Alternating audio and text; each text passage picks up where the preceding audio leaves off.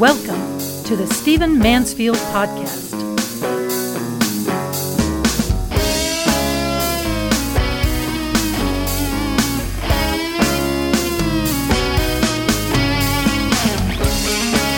Well, welcome to the Stephen Mansfield Podcast. It's a privilege to have you with me.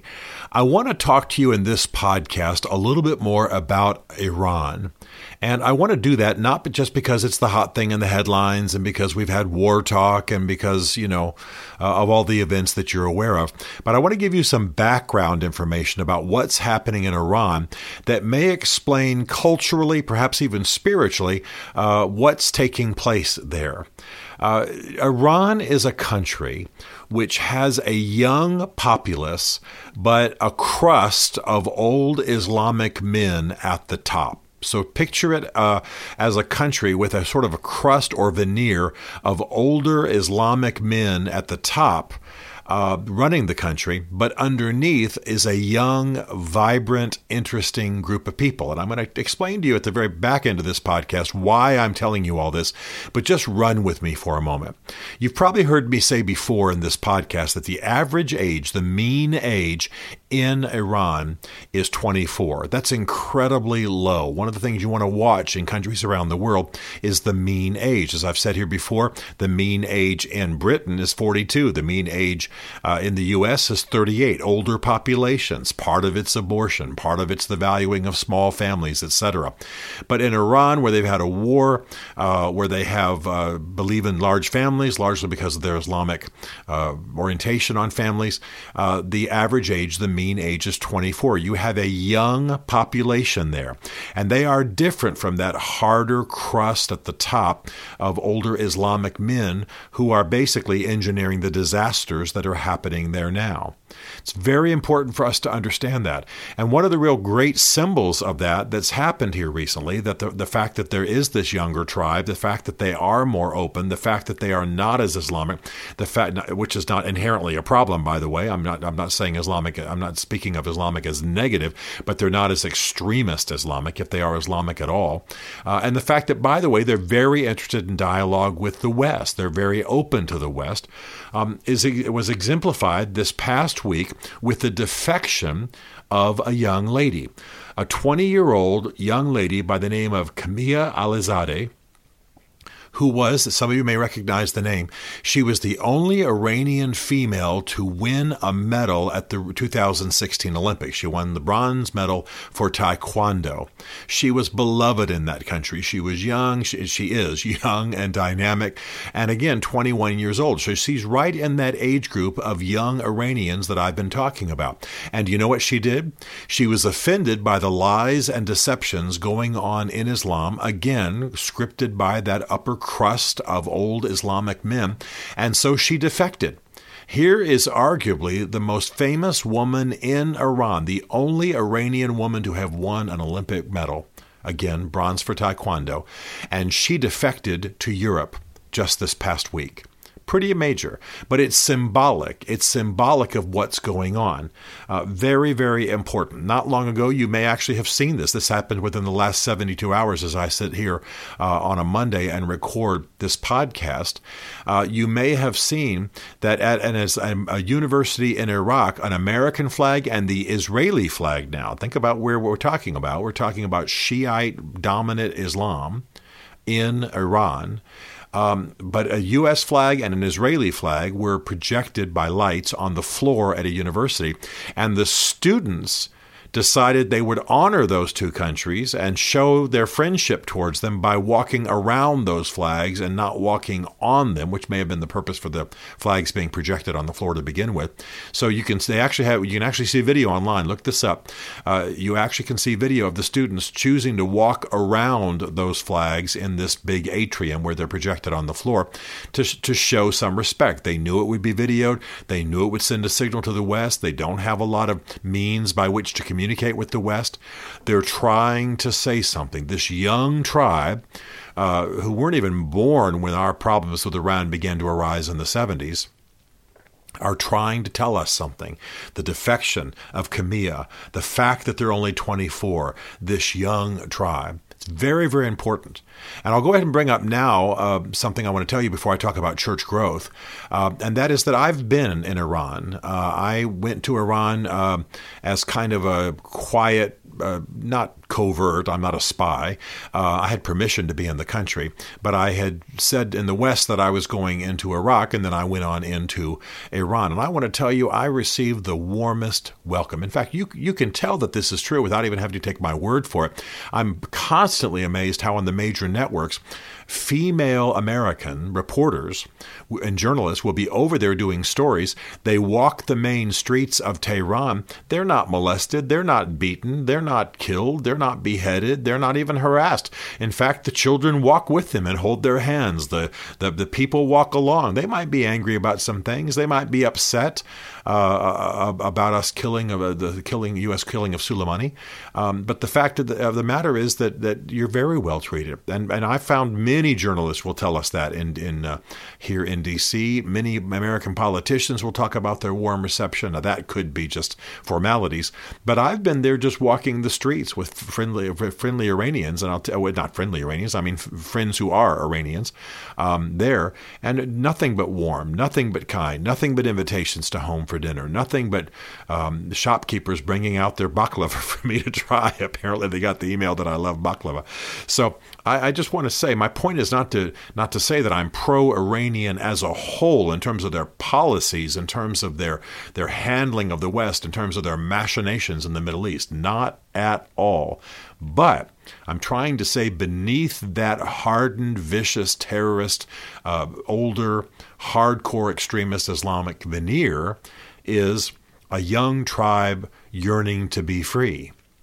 And one of the things that confirms this, for those of us who are Christians, and of course it's important information even for those of us who are not, is that there's pretty dramatic growth of Christianity in Iran. Now, of course, it's persecuted. But let me tell you that one of the reasons I've paid attention to Iranian affairs is that I was just in my last couple of years of college. Yes, I'm older. I was just in my last couple of years of college, majoring in history and foreign policy and so on, when the Iranian hostage crisis, as we call it in the West, occurred. You know the story. The Iranian crowd stormed the U.S. embassy, held about 400 people hostage for quite some time, and from 79 to 81, and finally they were released just as Ronald Reagan was becoming president. I think it was on Inauguration Day, in fact. Now, my point and my reason for pointing that out is that was 79. I was a senior in college. I was fascinated because I was studying world affairs in college. And also, of course, it was on the news every single night. It was the single hottest issue in our news other than presidential elections. And of course, I began with my professor's guidance to study and to learn. Now, at that time in 1979, there were approximately, according to all estimates, 500 Christians in Iran. Approximately 500. Now, all these years later, having just stepped into 2020, there are between 500,000 and 1 million Christians in Iran. Now, they are persecuted, and they have to go underground. You don't have open-air meetings, or you have kind of old formal churches that are recognized and allowed. But anybody proselytizing, anything young, anything vibrant, anything hot, anything that's a movement, of course, is persecuted. And Christians are arrested and persecuted and put in jail all the time there. What's interesting, kind of a sidelight, but I think it's fascinating, is that because churches are persecuted, the way that church is often done in Iran is that young people get in cars and they drive around. So now picture, they're in a car, they're in a van, they play Iranian worship music on their sound system. They worship in those cars while they're driving around the streets, or out to a park outside of the city in Tehran, for example, and maybe back again. They share the word. They pray together. They open their Bibles, or they hear preaching that's been downloaded from various satellite systems. There are lots of different programs and networks that provide programming in Farsi, in Arabic. So what they do is they drive around, and they're at any given time, on any given evening, there are arguably hundreds of these happening throughout Iran. They drive around and they basically have what Christians would call cell groups. They have small groups, and they'll worship with a worship recording that's been pulled off the internet or pulled off of some satellite broadcast. They'll listen to some preacher in Farsi, somebody who's been dubbed, or maybe some American preacher or European preacher who's maybe somebody's taken their, a sermon of Billy Graham and re-preached it in Farsi. That's often done. Ministries will hire people to basically recreate the preaching of the lead person. And so that's how church growth is happening. That's how, I'll call it an evangelical movement. I don't mean that in the political sense. That word is now being used in the U.S. But the church, the Christianity is growing very vibrantly that way. In fact, I've had friends tell me that sometimes there are certain rally points where they'll pull up with their cars. They'll let people in who want to be part of what they're doing. They have to be very careful, of course, because the secret police are onto this. And they'll even exchange temporarily iPhones or recordings or cassettes or whatever it is they're using, and course information, so that they can have the freshest preaching and worship in these cars as they drive around and stand before their God. So I describe that not so much because this podcast is about church growth, although, of course, I'm a Christian and I'm cheering this on and helping in some ways, but also I want you to see the youth and the vibrancy of this kind of movement. It's young. It's what 24-year-olds would do. It's what these are actually people who are younger than millennials. It's what a young tribe would do. So when it comes to American foreign policy, what I'm interested in is that we are aware that Iran is not just angry, crusty old men who have been battling the West and plan to take over the Middle East through and through, from top to bottom. Iran has multiple layers well below that angry old crust of extremists that we can reach to. I was very proud of Donald Trump this past week. I know some of you are surprised to hear me say that. Yes, I'm often proud of what this administration's doing. I know some of you have a hard time with somebody like me who's a moderate, who doesn't hate the guy but is concerned about some of the things he does, but can also celebrate what goes on in the administration. Anyway, I was very proud of him last week that he issued some tweets in Farsi. This is what we need to be doing. He issued some tweets. He obviously had somebody translate tweets he wanted to send out in Farsi. Well, I was very proud of that because he was reaching to the Iranian people. You can be sure that has been read and repeated in Iran and throughout the Middle East. That's the kind of thing we should be doing. Support the people.